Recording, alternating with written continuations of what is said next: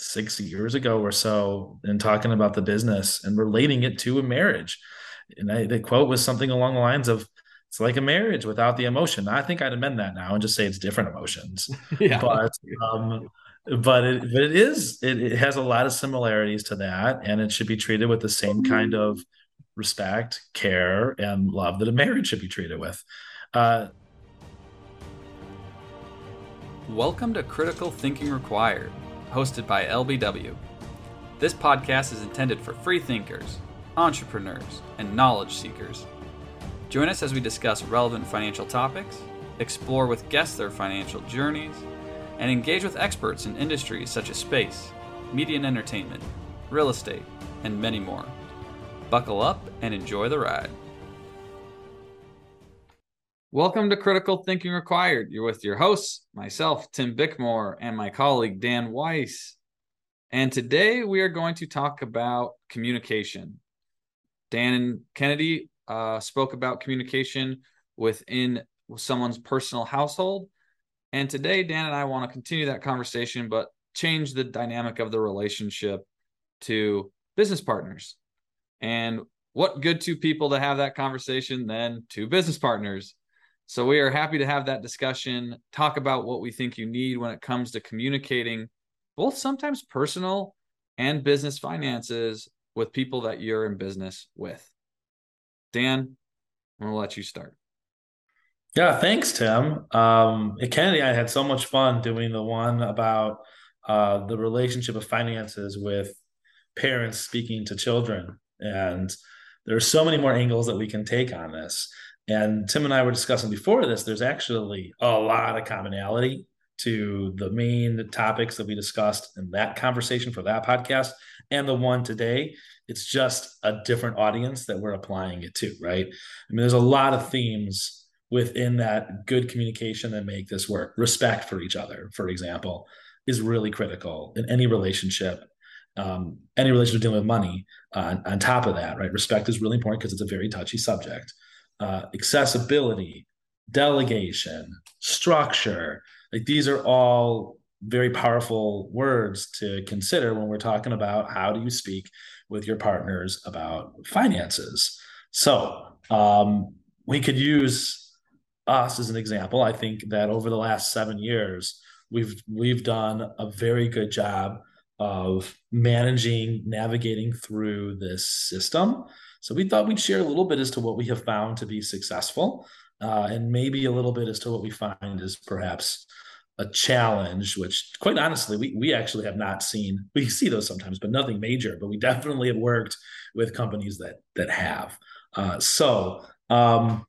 guess the first thing that I'll throw out there, and I'll toss it back to Tim on part of this too, is understanding where the blend of personal and business comes into play.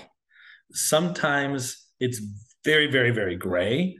It's never entirely black and white. So there are things that I find it very beneficial for Tim, Nathaniel, and Ging to know. And then there are things too where boundaries are set or should be set that it doesn't impact that. So how about we kind of start with that, Tim? You want to share some of your thoughts on that? I can piggyback off of what you say. Yeah, I think that I mean, as you get into a business partnership, get into a business partnership relationship, it becomes very blurred, especially if you're a small business that is, let's say, organized as an LLC, which is technically a pass-through company. When somebody owns a business on their own, for example, it's really easy to, have some personal expenses that go through the business. But if you have other partners like we do here at LBW, running some of that personal expense through the business in a way can be very difficult because it's not necessarily fair to the other partners, right? Someone else might be paying for that meal that as a prospect, as a client, or whatever it may be, that is coming out of multiple people's pockets, not just one person's pocket. So you have to really be aware of that because it does affect the personal side of the other partners. Another big thing as well that is sometimes difficult is that each person has different personal circumstances. Some people may have a personal circumstance that is, very stable. Another person may have a personal circumstance that isn't as stable as the other. That can get really hard over time because people may need different things from the business. Um, you could even use a person that may not need something from the business and may want to add money to the business. That's a really big conversation, right? That could change equity ownership. That could change a lot of things, the dynamics within the partnership. Um, and even though that person may have the ability to do it, do the other partners want to do it? And what does that mean? And how do you create that ability to allow for, additional contributions? Again, like we talk about, you really should have an operating agreement that dictates a lot of these decisions, which is extremely important, because it does get blurry really fast. And I think if you have a good respect, as Dan mentioned earlier on, for your business partners, and if you have some empathy as an individual, it's hard to watch your business partners go through tough times. It's not something that you want to do, and it could negatively affect what they do at work, which means that how do you support that to make sure that they're optimizing and running at their 100% level? So it is more dynamic and more of a conversation. And I think for at least at LBW, but I think in general, our philosophy is always to be as transparent as possible of both your personal and your business situation to make the best decisions. And we had a really good podcast a while back with somebody who mentioned that, the best decision for the business is the best decision for the family, and the best decision for the family is the best decision for the business. And even though, for example, Dan and I may not be family, but at the end of the day, our livelihoods are very well connected, which means that we really have to make the best business decision, which would most likely make the best family decision. And it is something that you really have to take into consideration. But I will be honest, it's not always clear cut and dry. It's not black and white. It's usually gray. There is usually emotions that run, and you have to work through those conversations in order to hopefully get to an okay answer.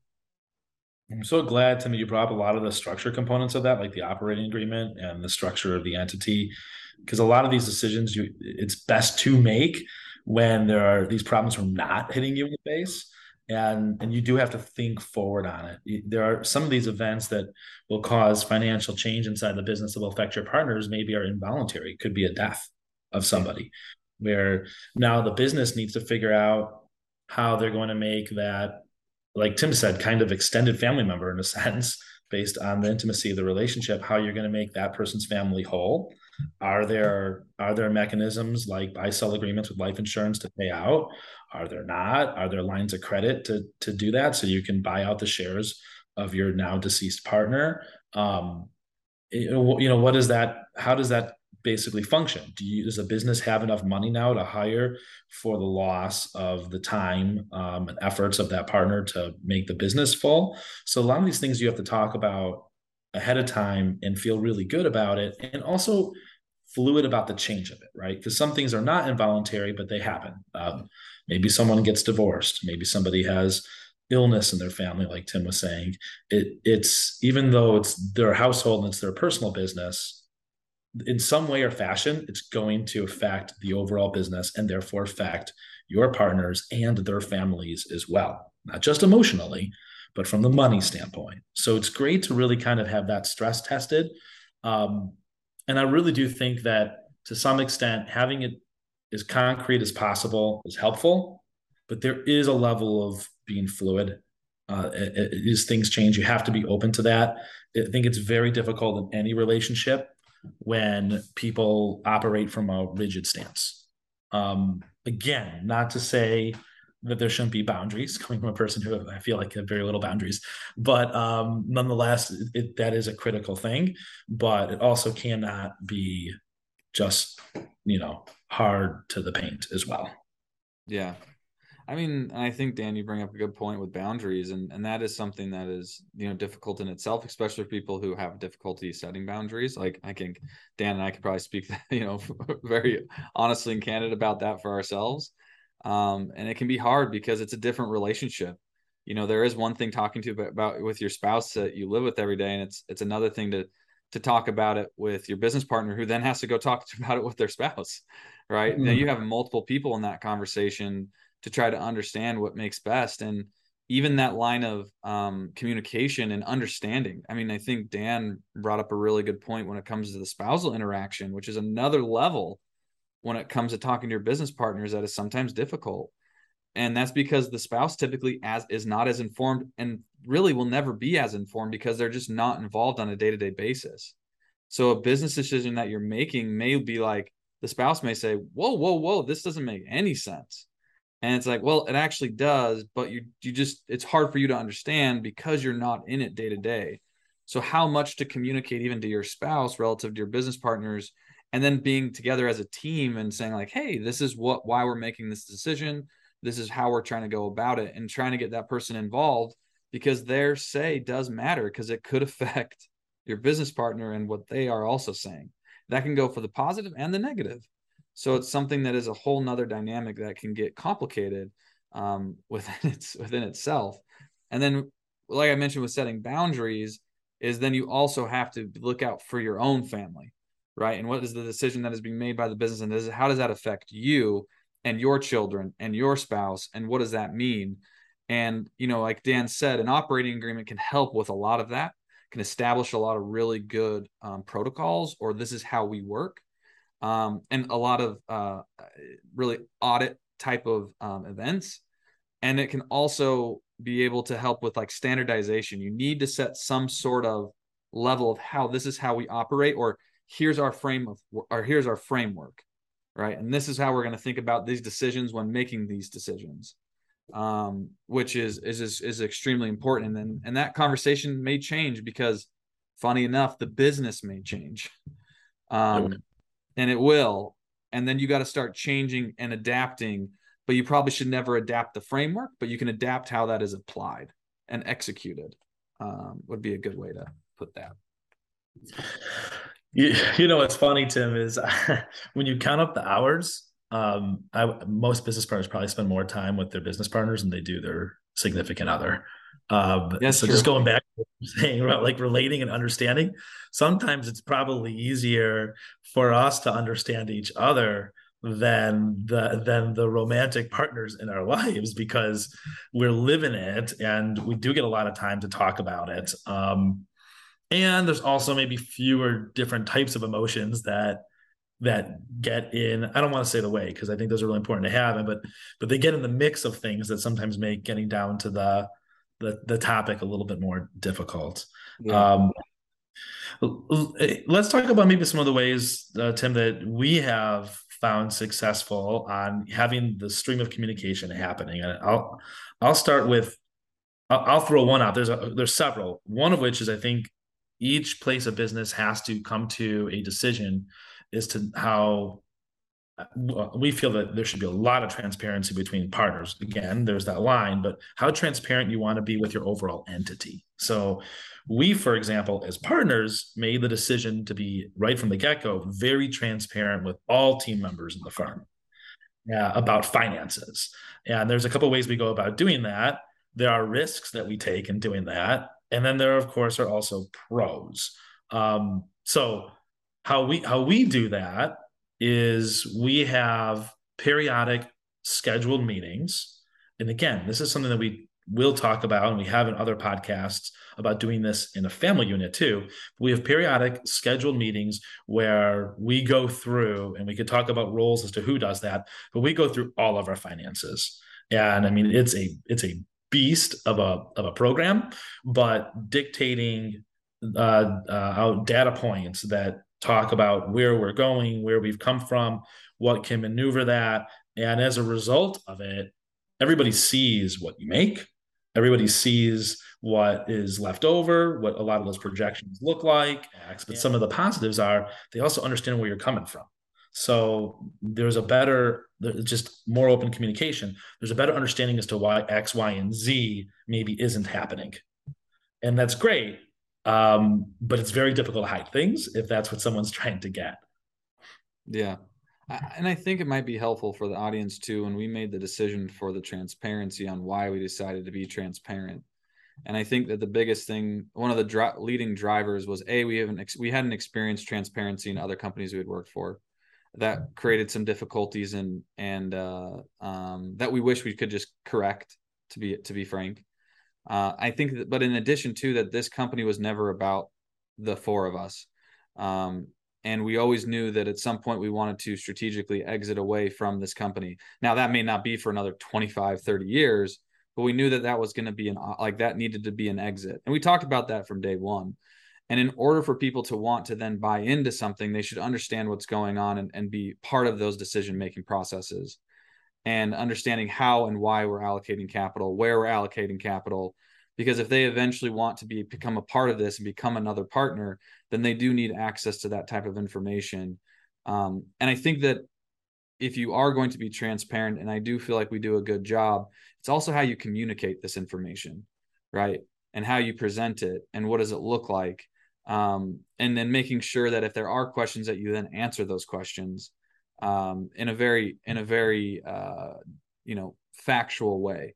Because sometimes you can see certain information, it can get emotional, or there's decisions that were made and they don't quite understand the institutional side of it. Like when people talk about institutional knowledge, we made this decision 2 years ago, you may not have been here, here's why we made the decision. And yeah, you know what, maybe it wasn't the right outcome, maybe it was, we don't know, but we at least can provide our decision making processes to people. And typically I feel like we find that people then are more respectful of it, right? That's really what people are looking for, is why are you making the decisions, not necessarily how exactly or what was the outcome. It's just more of, why did you do that? And if we don't have a good answer for why, then we shouldn't have made that decision at the end of the day. So to give a little context behind the transparency part, which I think has also put more pressure from our standpoint as partners to also be very clear and cut about what we're doing and why we're doing it, does put a little bit more pressure on us to understand our decision making, which encourages us to have, again, a higher level of communication in order to communicate it to others and not just amongst ourselves. Mm-hmm. Yeah, absolutely. Yeah, I always love looking at an outcome from the underlying decision as to why that outcome was driven, and looking at from a why as opposed to a what scenario, to see if it was a good decision that happened to play out the correct way or not. But it's the process that we've always talked about, we find more important. But that's on a tangent.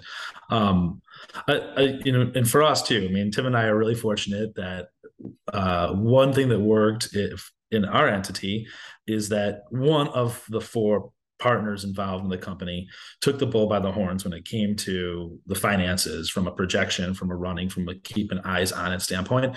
And Tim and I are very happy that it wasn't either of us.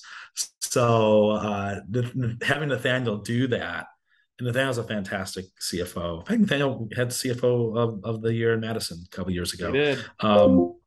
Really, really on his game is helpful, because it's a lot of moving components, and money in general is scary, and that's scary. So having, again, that respect and trust is critical in Nathaniel, because it allows us to not get bogged down by that, and be able to put our efforts elsewhere.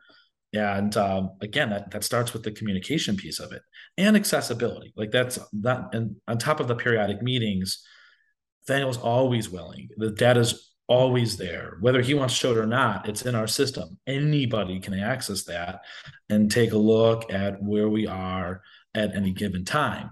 So having that role being taken very seriously, and allowing for particular people to run with it and not get in their way, doesn't mean don't ask questions. Doesn't mean don't push the envelope on X, Y, and Z, but giving those people the space and the resources to do that well, and trusting in them. And that's hard to do. You can't have a partnership or any other relationship without trust. Is a huge benefit for everybody. I know Nathaniel appreciates it, because he doesn't want us in his business all the time either. Yeah, I mean, I agree with you 100%, Dan. Like Nathaniel having a very good grasp on what we're doing, and it's allowed us to make better decisions quicker and more informed, and not have to be in the weeds like he is on that specific subject, which has been fantastic. I mean, I think I could, drive the conversation a little bit differently, and add on when it comes to just communication with his business partners. And I think that I believe you and Kennedy spoke about this in last week's podcast, is empathy. I mean, I think that respect also comes with empathy for your business partners. And I say that because if you can have empathy, it can also help you with making decisions, and just understanding. And maybe it's something that you can't support, right? Maybe it's something that a business can't make a decision for the partner, but what you can do is you can support them emotionally. You can make sure that you support them in other ways. and maybe it's not just strictly financial. And I think that with that being said, with empathy too, is I think you can create a lot of empathy when you take a step back and you realize that if you are an owner in a business with each other, the business should do well because you will all win. It is a win-win scenario. It's not a zero-sum game. It's if I win, you win. So why wouldn't we want to be the best to win together?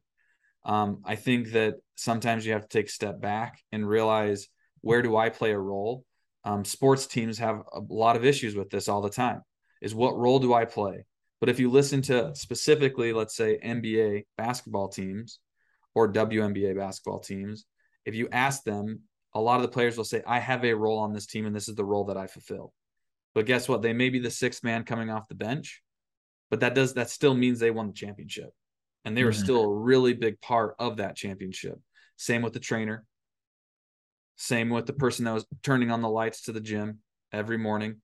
Same with the person who was giving them their water and Gatorade, right? Everybody facilitated a role for that team to optimize and perform at a high level, which means that if you can start realizing that as a business and as business partners, A, you don't have to do everything. B, if that person's being successful, same, so will you. And if you can start having that mindset, I think it does help generate some empathy and understanding and willingness to help, because at the end of the day, it's going to help you. I always like to talk about it as, we're 4 Sherpas on the hill. Now we're 7. We were 4, now we're 7. And we're all tied together. Dan falls, I fall. If Nathaniel falls, I fall. If Ying falls, I fall. So why would I not want to try to help and make sure that everybody's as stable as possible so that we can get to the top, right? And I think that that's an important thing to know. And if you can do that and have that mindset, I think it opens up the willingness to have hard conversations. As someone told us recently, Dan, have intimacy in the sense of like understanding, right, your business partner and understanding where they're coming from. And I think that then optimizes and at a high level, which creating boundaries is the same thing. That is having empathy, making sure, right, everyone should have boundaries. You should encourage, like, a lot of that is difficult conversations, but can be had and can be very positive. Yeah, I think they said both are nice, but intimacy over harmony, I think Yes. was what they were saying, and yeah, very difficult to do that at times, but well worth it. Uh, well, I think that's kind of the gist of we wanted to get across on ways to communicate and the importance of it inside of a business relationship. Tim, did you have any other thoughts you wanted to share? Any final thoughts? I mean, I guess my final thought would just be to circle back on, like, it's easy to talk hypotheticals or in ways of how you should communicate, but like I always question, well, how do I execute on that? And I think if I were to boil it down to, is first and foremost, you got to sit down and have real conversations with whoever you're going to business with. You got to understand who they are and where they're going from. And I think you have to start with a good framework. And where you start with a good framework is an operating agreement. And you do that when you guys are excited about a business. And I shouldn't say guys, when the people are excited about starting a business, you should start having that conversation and really boiling down to, how do we allocate capital? How are we going to think about this? Are we transparent about our finances? Are we not? And I say an operating agreement because it gives you the base foundation to start. It's kind of like 10 questions, you know, it's almost a document that can help promote those conversations where you may not even know where to start. And it really is beneficial. And then I think from there, you start creating a framework and a structure around how you review your finances, what this means, and then also, have a conversation about what your goals are personally. Where do you want to be? And then how does that affect the business, and what does that mean for the business? Is something that's really important. And if you can start there, I think that sets the basis for a really good, mechanism to generate positive conversations within the company. I have two thoughts, I guess, on things that people have said to us before around this particular topic. One of which was us, a quote that Jan Wilson took from us 6 years ago or so, in talking about the business and relating it to a marriage. And the quote was something along the lines of, "It's like a marriage without the emotion." I think I'd amend that now and just say it's different emotions, Yeah. but um, but it has a lot of similarities to that, and it should be treated with the same kind of respect, care, and love that a marriage should be treated with. The second one, also, I think in our first or second year, that was brought on to us by an attorney we know is um, when talking about money inside the business, it tends to get more difficult because of the dynamics of the business and bringing people in, how you allocate to more things. But what he was really zeroing in on is it gets more difficult. You think it's difficult when you don't have any money operating inside the business, and it is. And then it's even harder when you actually do have some resources to move around. And he's right about that. It does become more difficult. So if you think at any point that it's actually just going to be okay and fine and just ride it out, you're wrong. That's not going to happen. It will look different, but it's always got to be something that deserves attention. We'll leave you with there. Thank you, everybody, for tuning in. We always appreciate your attention and so on. And until next time, have a great day. Take care.